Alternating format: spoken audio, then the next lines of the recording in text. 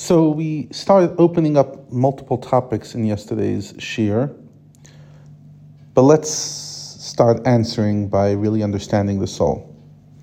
The issue can be resolved with the verse Ki chelek Hashem amo. This is from Dvarim, Deuteronomy, which literally translates, "For the portion of Hashem is His people."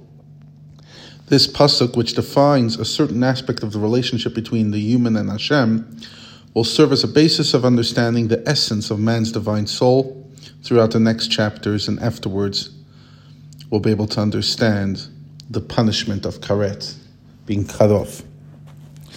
So that verse, "For the portion of Hashem is His people," literally that the people are a portion of Hashem. But the name of Hashem He uses is the Yud Kei Vav Kei. In other words, the soul of a Jew is a portion of Hashem's name, Havaya.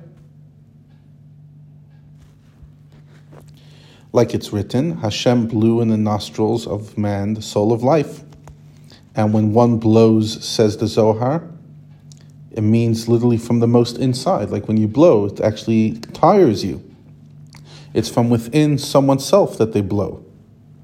When a person blows, they transmit the tangible internal part of themselves. So when Hashem blew into the nostrils of the human being in the process of creating us, this was more than the action Hashem employed to create the rest of the creatures, which He only used speech. Now, even though Hashem does not have a physical form and so forth, God forbid, and the phrase He blew into the nostrils is a physical description, nevertheless, the Torah speaks the language of the human beings. This principle that Torah speaks human language is found many times in Torah. And it's the key to understanding so many of the teachings of the sages, because what it's trying to do is convey something by analogy. There's a major difference and distinction with regard to the human being between air emitted from the mouth when they speak and air emitted by forceful blowing. So when we're saying that Hashem blew, what we're saying is that it's more of Him inside of it.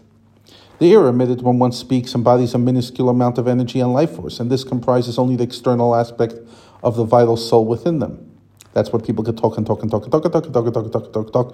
till you absolutely go out of your mind, because they won't run out of energy. But if people try to blow deeply, CPR kind of blowing, they're not going to be able to do it nonstop. Whereas the air that person blows with force, they blow from within themselves.